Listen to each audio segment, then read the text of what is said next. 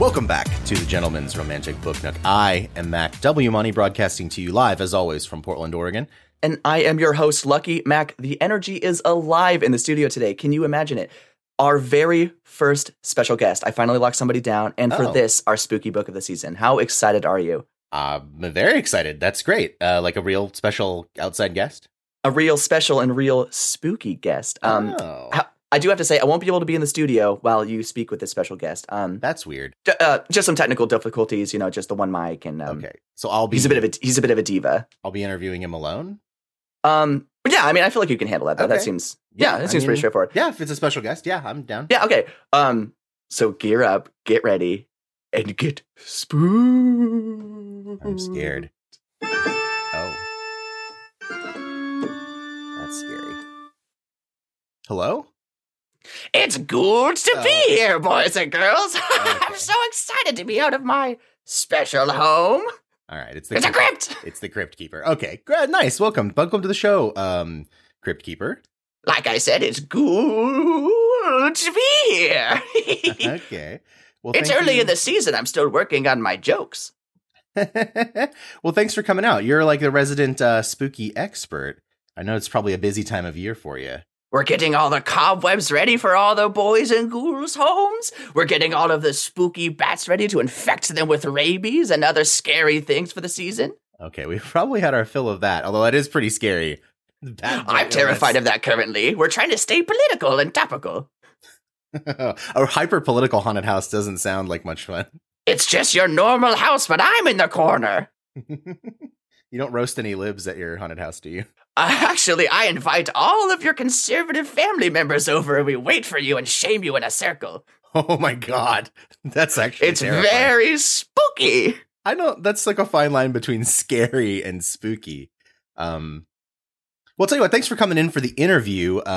First off, why do you want to work for GRBN? I want to work for GRBN because I find it to be a great way to get even scarier. Now, editing is a really thankless job. What draws you to that for us? My degree in college was actually sound design. I'd be able to put in all the spooky cues that you've forgotten. Crypt Keeper, where did you go to college? I went to community college in San Antonio. Oh, okay, that's funny. I like it where it's warm and the beach babies are out. Okay, that's good. Did you pledge any fraternities? No, but I will say I got a good bleach on my bones. You're fun and scary. This is why I make a great coworker. So like you said, Crypt Keeper, we're less than a week into the spooky season at the time of this recording. What's your outlook on spooky season 2020? What's hot? What's not? Pumpkins carved like bats? In. Hot. Steaming hot. Handing out candy to kids? Out. No touching. Not this year. That's good. That's a good take some precautions. Pumpkin spice beer? In again. Never out. Always good year round. Okay, good. Tricking your coworkers to think you're hemorrhaging? Back in. Back in again. Funny in the 90s, funny again. Let's take this one for a little spin. Rhyming spooks? Back in. Okay, I just want to take a moment, Crypt Keeper, and tell you that your spook lists are so much better than Oprah's gift lists. It really can round out anyone's home. Everyone sort of is familiar with you as the Crypt Keeper, but who was the Crypt Keeper when he was alive? His name was Gavin. He was an undertaker back in old Victorian times. He had a weakness for cigars and a strength for prostitutes. Oh, he majored in prostitutes. Yes, he used to help them as an undertaker. Any extra wages would go to keeping their families fed. He was one hell of a soul. But then he did pull a prank on the Grim Reaper when he came to take his soul, and here I am. The question on everyone's lips, I think the listeners at home, is, Crypt Keeper, are you married? Is there a lucky lady in your life? There used to be when I was alive. But now that I'm dead, it's more of an open market, if you know what I mean. You can't tie down what's already dead. Oh, I see. Nice. Imagine me putting my shades on at that moment. So apologies if this next question is insensitive, but Monster Mash, fun parody, or piercing stereotype? Oh, You know, that's why I decided to come in the studio. GRBN asks the real questions. We don't shy away. It's piercing racism toward the monster type. I cannot imagine this song being made. Do you want to know how it should have gone? This is the MASH. Leave these monsters alone. Yes, it's a MASH. That is their time, not yours. I see. So your problem with it is that while the monsters do party together and they may mash, it's not for living eyes to witness. No, indeed not. The check at the door is dead eyes only. It's those damn kids sneaking around the back and taking pictures, making songs about us. It's downright rude, and I deserve to live in the respect a monster needs. Okay, so you feel marginalized by Bobbis Bori Pickett's seminal hit. Not just marginalized, I feel penalized. Okay, I don't know if that's a pun or not. It's kind of hard to tell. Okay, that laugh helps. What is your response to the allegations that have been leveled against you? Lies and slander. I would never do anything wrong. Well, unless I was being specifically paid for it, as is my job. Fair enough. And now, one final question before you return to the crypt. Are you registered to vote? And if so, who will get your vote in the upcoming election? The Crypt Keeper always votes green. No! Oh, hey, Mac. Yeah, sorry. Hey, I'm back. The Crypt Keeper just ran out of my studio, like cackling on his way out. Everything go okay with the interview? Great. Oh, all right, fantastic. Well, I'm glad our first one went well. I'm looking forward to some more people joining us on the show. He's a fun guy. It was really strange and unfortunate that you weren't able to join us for that interview. Oh, that's okay. Hopefully he'll take the job and he'll edit a nice copy for us. Well, welcome back, Lucky, and welcome back, folks at home, to our second spooky episode of GRPN. Our journey into love in literature continues with the second installment of Widdershins by Jordan L. Hawk, the gay, horror, Lovecraft, romance. I don't know how many more qualifiers I can put on there, but they're all true. Everything you've heard is true. This was a great reading, I got to say, Mac. I'm very excited to get into it. This was one of the books that I had trouble putting down and stopping after we finished our reading. Let's get into a little Widdershins in review. Dr. Percival Endicott Wyborn is having one hell of a Monday when he unexpectedly meet-cutes the ruggedly handsome Griffin Flattery, a private detective looking to solve the mysterious murder of one Philip Rice. Wyborn, with his specialty in translation, is put at the disposal of Griffin to translate a ciphered journal of the murder suspect. Sparks fly between the two that Wyborn ruthlessly shuts down. And that word is very aggressive to me. He's very ruthless about any love he has. But that first chapter of the reading just completely encompasses what the entire book is going to be, and I really respect that about Jordan Hawk. The book starts at a run, and I like that. A lot of times, especially with the romance books we've read, it's a very slow paced to begin. This just like hits you with it right away. Like you said, we get that meet cute. And I believe heard you say meet cute? Yes. M-E-A-T cute? Well, this wasn't that meet cute. This one was a little bit more innocent. That's true. He's bookish and shy. Griffin is strong-jawed and strong-willed. They have the classic moment of, I think it was Wyborn running into Griffin with a handful of papers and, clumsily dropping them onto the floor as Griffin bends down to help pick them up, and their eyes meet across the documents. He doesn't talk about his thighs or his butt in this chapter, but he does talk about Griffin's eyes, and I had to quote it because I thought he's sort of trying to repress his homosexuality and his desires, but it definitely comes through because he had beautiful eyes. His eyes were as green as malachite, shot through with strands of rust and lapis. I've never once noticed 3 colors in someone's eyes the first time of meeting them. I work in the arts, and I couldn't look at something and be that specific about 3 different color eyes. Like malachite, rust, and lapis are also not normal. That's not normal colors.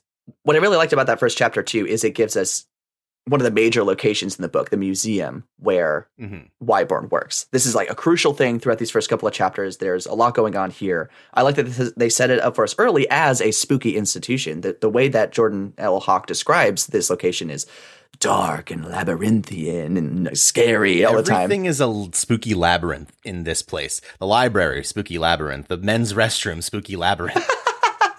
Where do you pee in this damn thing? You open the door to the stall, you're in a real hurry because it's burrito day at the museum. You open it up and there's a minotaur in there. I'm sorry. I don't even understand why the museum keeps having a burrito day. They know what's going to happen. The janitors had that whole petition, please, we can't afford the plunger repairs. Continuing with the review. While Wyborn begins to unravel the mysteries of Philip's book, we are introduced to his suspicious godfather, Addison Somerby, and slowly learn about Leander, Wyborn's dead youthful love. As the emotions and mysteries swirl through an exhausted Wyborn's mind, a gurgling and hidden presence seems to be spying on him in the dark. Just to jump in there real quick, Lucky, before you go on. This chapter, not a lot sort of happens in this section of the story, but there is a really sad moment where Wyborn goes home and he picks up like a loaf of bread for dinner on his way home. And there's this quote, I ate my dinner of bread and beans in my chair, hunched over my books and making notes on a cheap pad of paper. His life is so sad. He needs a hunky twunk to come in and turn his life upside down with spooks and magics, because beans and bread, and he can't even afford a nice notebook. That's the saddest part for me. Like, okay, beans and bread, maybe that's tasty, but then you're just using this cheap scratch paper. All I've understood in this book is that it seems like he's making a decent amount of money. I don't know what he's spending his money on where he needs to have such a sad meal. And I'm thinking, back in this time, obviously, you couldn't get a hungry man. You couldn't just go down to the store and pick up a nice frozen meal that is at least balanced in some sense. But if you go and pick up a hungry twunk, then your meals are satisfied for the rest of your life. Griffin might not be able to cook, but he is a feast for the eyes and for the guys. He's certainly smuggling a pair of Christmas hams in his trousers. Wyborn tries to shake off the fears of the night and is immediately accosted at work by catty coworkers, even before his morning coffee. He runs away headlong into Griffin, my coffee, who charms him into a lunch date.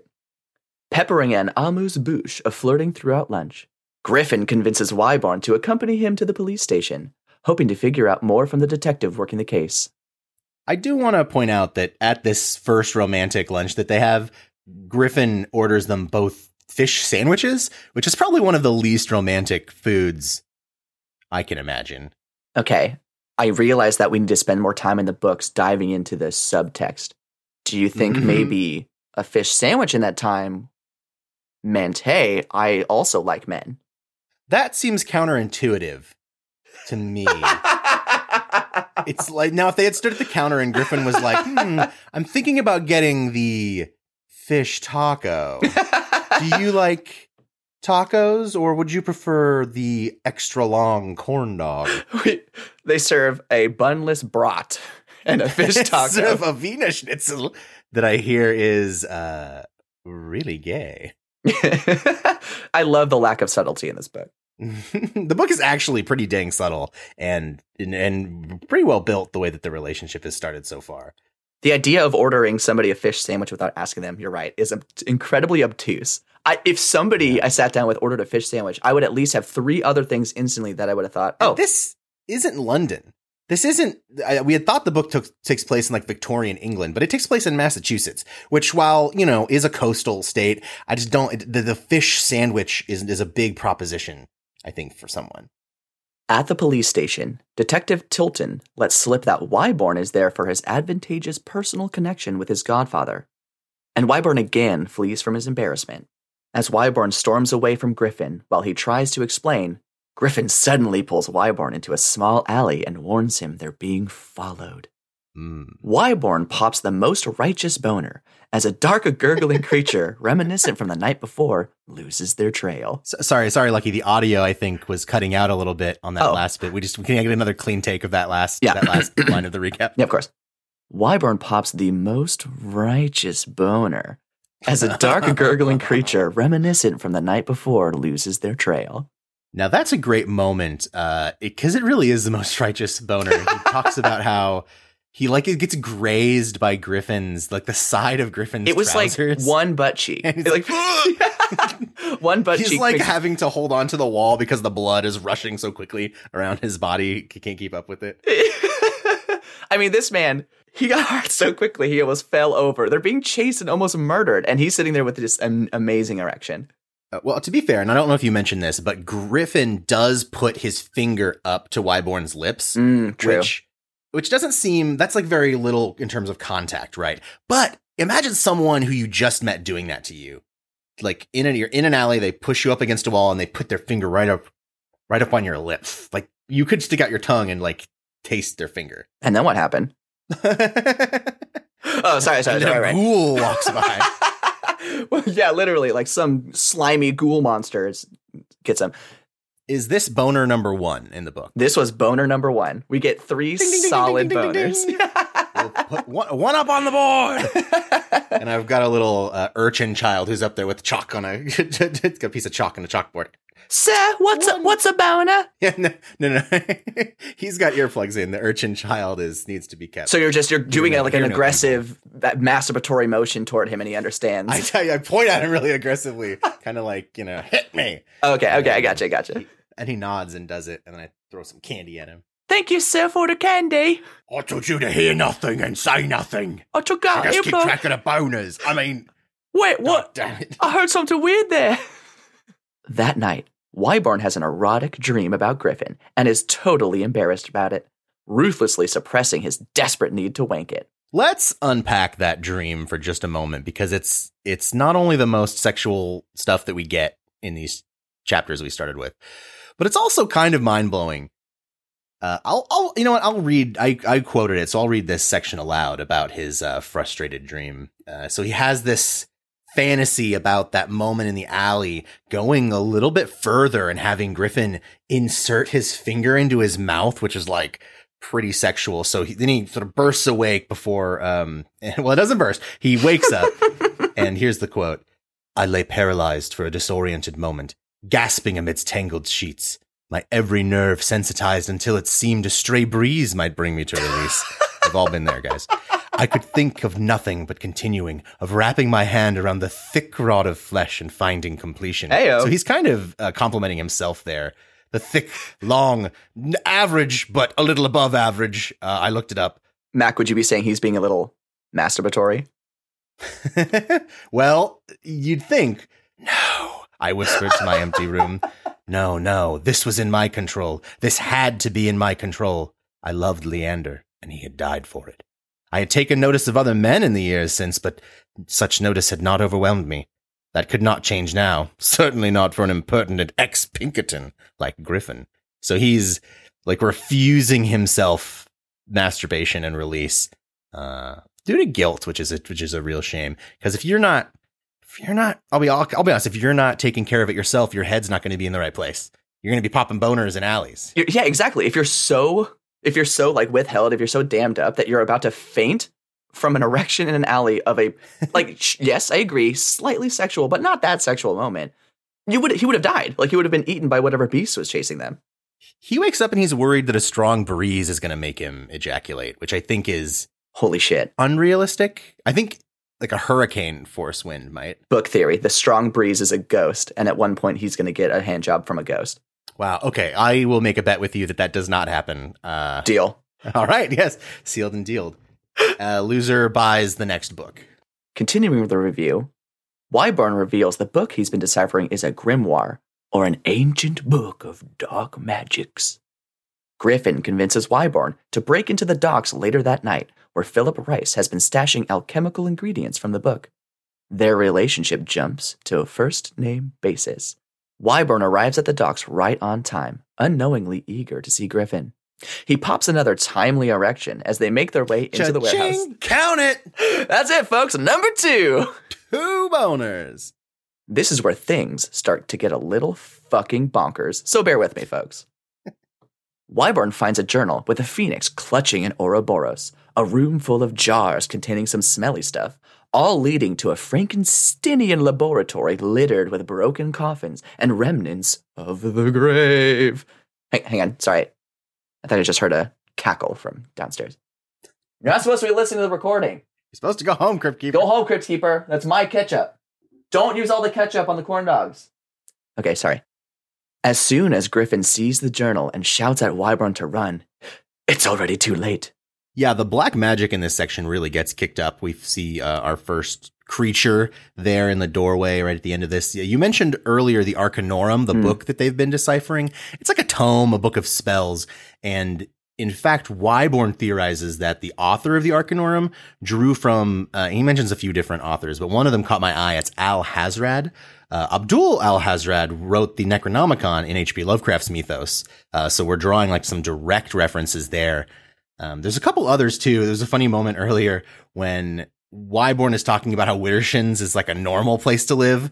And Griffin's like, have you ever lived anywhere else? He's like, well, I mean, I went to college in Arkham, which is the central city in like what's considered Lovecraft country. So then Griffin's response is, oh yeah, that's a huge improvement. You've only lived in supernatural spooky places. So it seems really normal to you. We even get some little references on gravestones later on with names like Marsh and Waite, which are common names, but also the main characters in Lovecraft stories, like the thing on the doorstep and the shadow over Innsmouth. So it's cool that this story seems to take place within Lovecraft's larger mythology. Yeah, which opens it up to so much more happening in the future. You know, like there is so much in that mythology that can pop up. And that's kind of what leaves me on the edge of my seat. Like, what's going to happen next? I mean, what spooky thing is going to be in that doorway?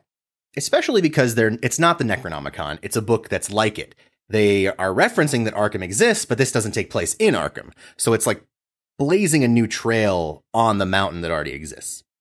And on that incredible cliffhanger, before we get into the real spooky stuff, we're going to take a second here to talk a little bit about some of the organizations and groups we want to sponsor.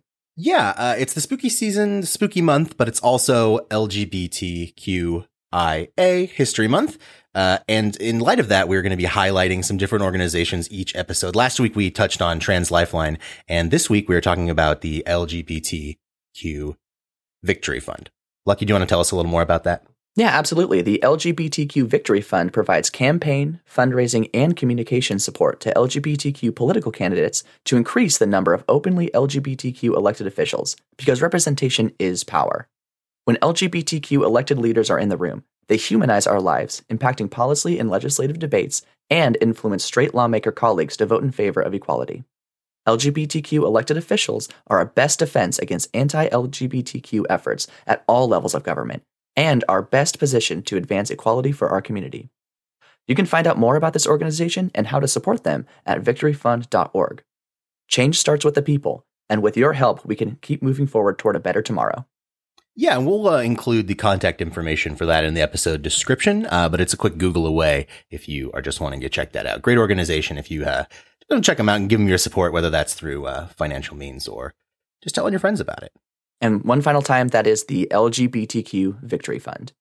So the pieces have all been set for the spookiest parts of the story. We've got the museum. We've got Griffin and Wyborn dancing around each other. Erections are flying. You've got Christine, who is kind of his best friend at the museum. She's sort of on the periphery of the story. And I honestly, at the beginning, I wasn't really sure what role she was going to play. But they've really, even at the beginning, they make her out to be this badass. And it's kind of cool to have that. She's like a female Indiana Jones a little bit, because she talks about how she's, fighting people off. Everyone's trying to like put her down and keep her in like a corner because she's a woman. But she gets out there and she rescues these artifacts. Oh, wow. Not really rescues. That's a bad term, because we are talking about an American museum they've just taken these artifacts, and the whole book actually seems like that's right. Like that's correct. It doesn't stop to think about that these artifacts should be in a museum in Egypt. Frankly, with the way this book is going, it might turn around and the bad guys are doing the right thing. We're taking artifacts back for the people. The ghouls are just trying to reclaim their family's stolen artifacts. Stepping in from our horrifying monster blocking the door, Griffin and Wyborn are faced with their first eldritch horror, a terrifying, shambling crocodile man. Through some bravery, but mostly luck, they are able to fend off the creature and safely escape the warehouse.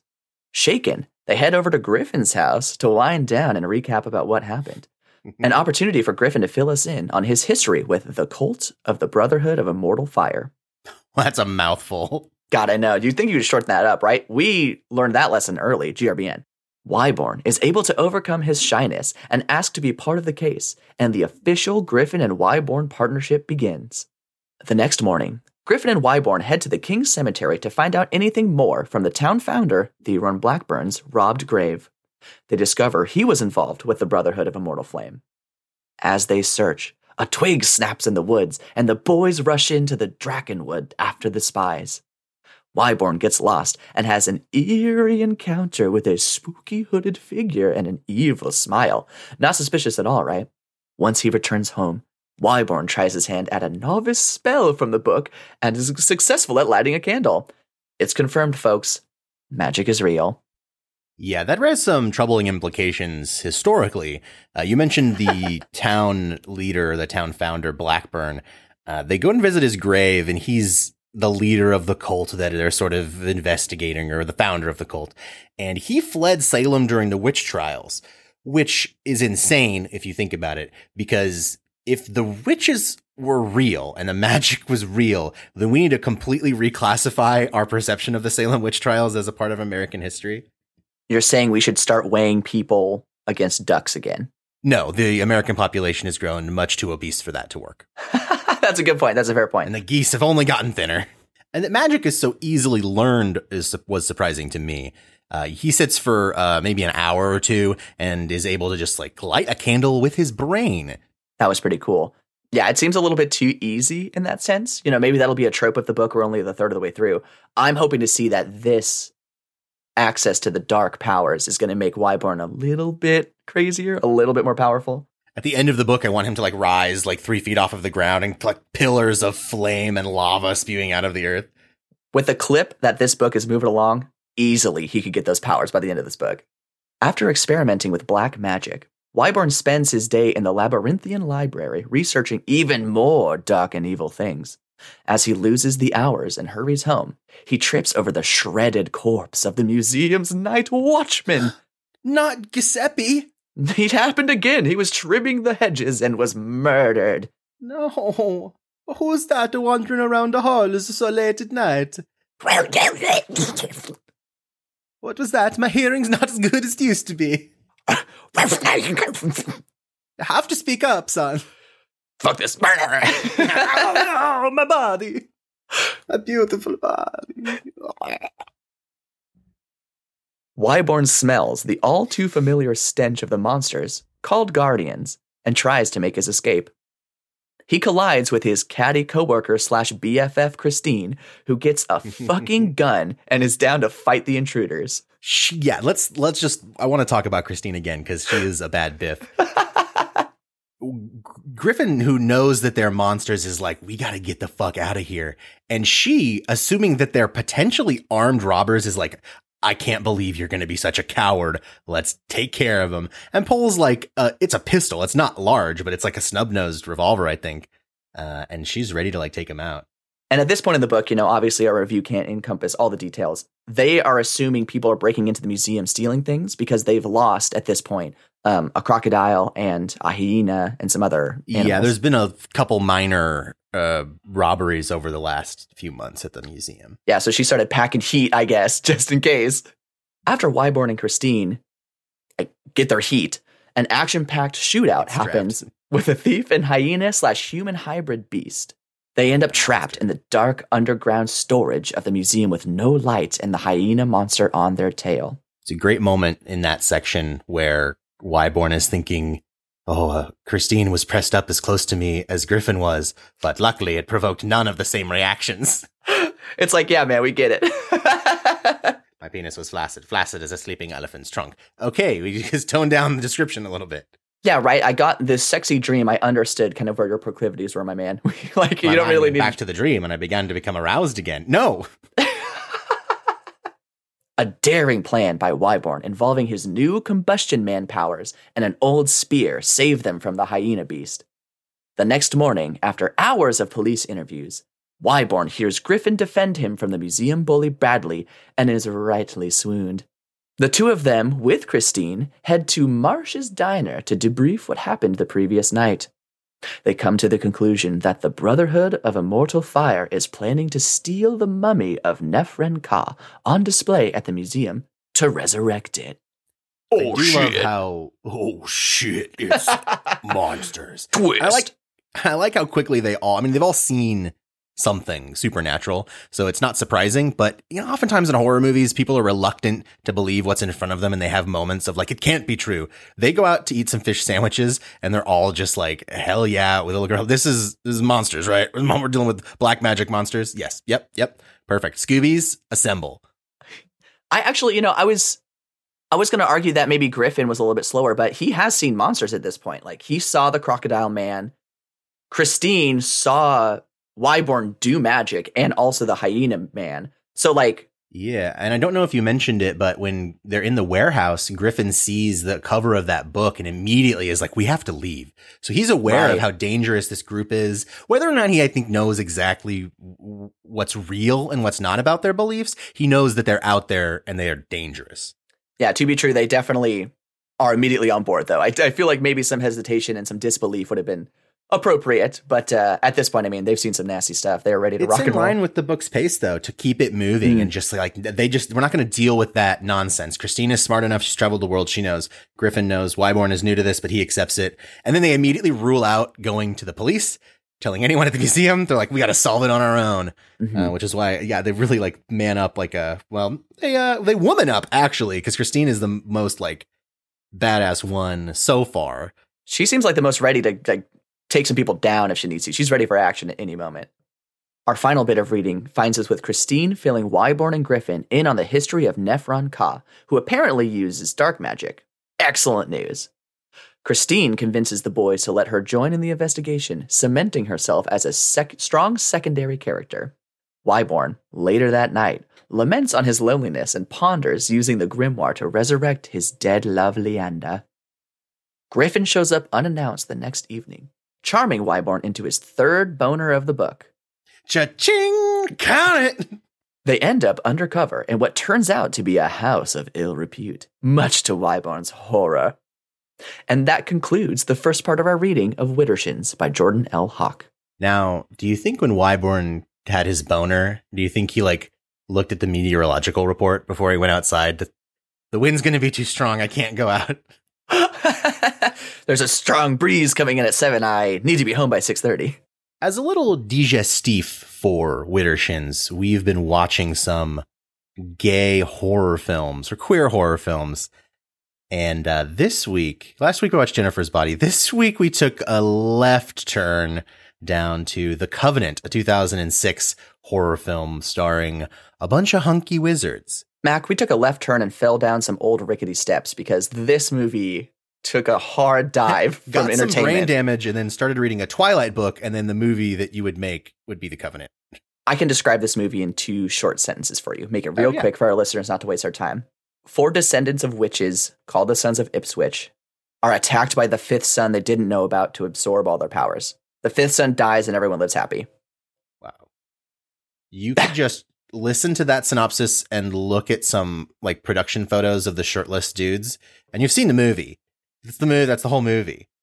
And if anything, it's more implied homosexuality than anything real. Like, there's a lot of like the men are very onto each other, but they're trying to ship it as boys. But I don't think I've ever traced a finger daintily across a man's naked chest before as a sign of broship.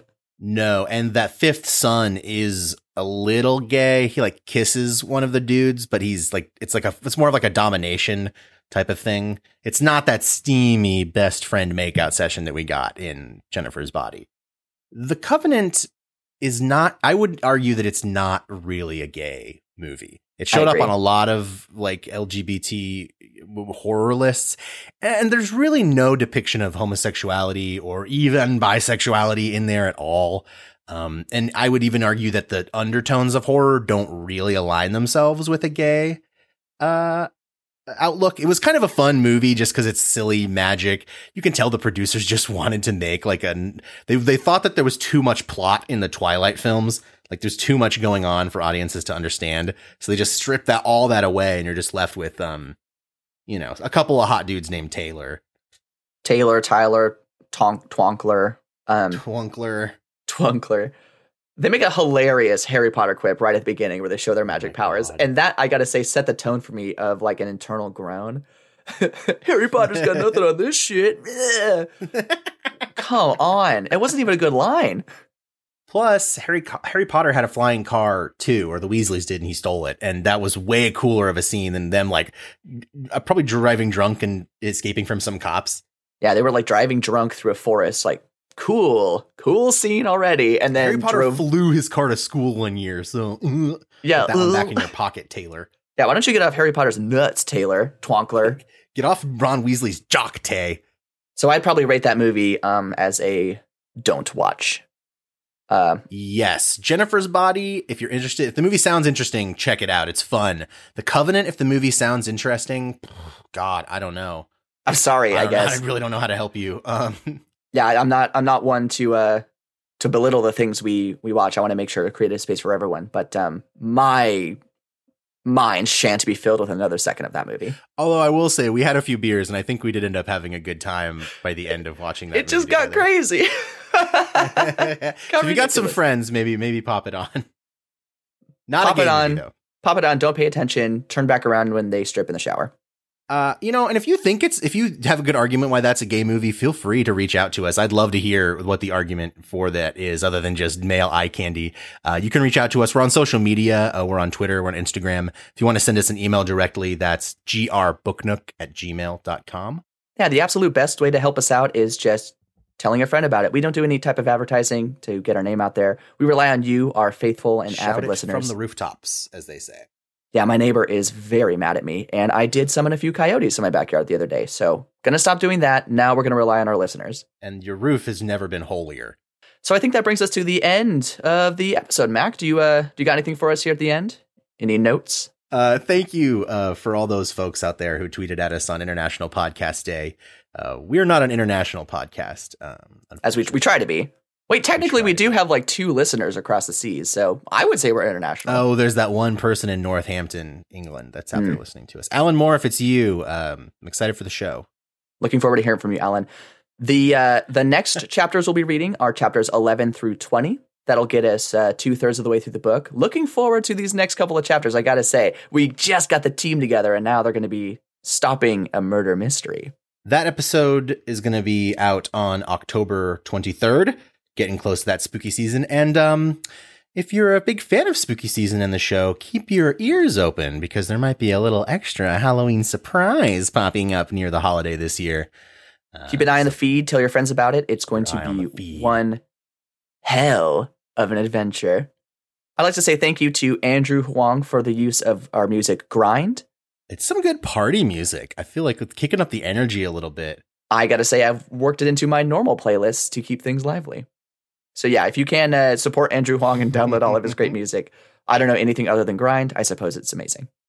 Mac, now that we find ourselves at the end with a little extra time, I'd like to indulge in a little bit of creative fantasy here. Which celebrity, if they hosted their own haunted house that they had to design, which celebrity's haunted house would you want to go to? You know who would probably have a really fun and scary haunted house would be RuPaul. I feel like RuPaul's haunted house. I mean, that should be a whole season of the show, really. I would love to see a season of that show where they do the whole season, they're building it, but they're also working on their costumes. So like each room is the competition, right? I've never seen the show. I assume people are getting cut from the show. Each like time they need to cut people is when they display their haunted rooms. Show ever made. What's your dream celebrity haunted house? You know, as much as I'd like to say somebody like Stephen King or somebody who's like worked in horror, I got to say just based solely off of their internet presence, their liberty with words, and their strength and conviction of who they are, I would love to go through Cardi B's haunted house. Oh. I think that there's some ghouls in this house. Yeah, I mean, a ghouly twerk version of WAP would pretty much make my life complete. And I think at that point I would have to start working on like, how do I find fulfillment? I've seen the most perfect thing ever. And then she would pop out of the fridge and she'd be like, coronavirus! Oh, no. And scare the shit out of everybody. Except I think in the haunted version, instead of Megan Thee Stallion, it's the Crypt Keeper singing the song with her. Do you think the Crypt Keeper has enough back me to even compete with Megan Thee Stallion? Mac, I'm pretty sure you would need 10 Crypt Keepers. To get the amount of ass. To get the amount of ass for one Megan Thee Stallion. And if that's not a compliment, I don't know what a compliment is. Big ass booty make these scary games weak. Oh my God. It's a full length parody of the music video, the lyrics. Wet ass, wet and spooky. I wonder make their show up game weak. I wonder what the lesbian response to that song and music video has been. I haven't heard of the lesbian response. I did see a guy put out a song called Big Ass Dick. Okay, So well, there's a million songs that could just literally be I know. titled Big Ass Dick. It's like that's literally every male rap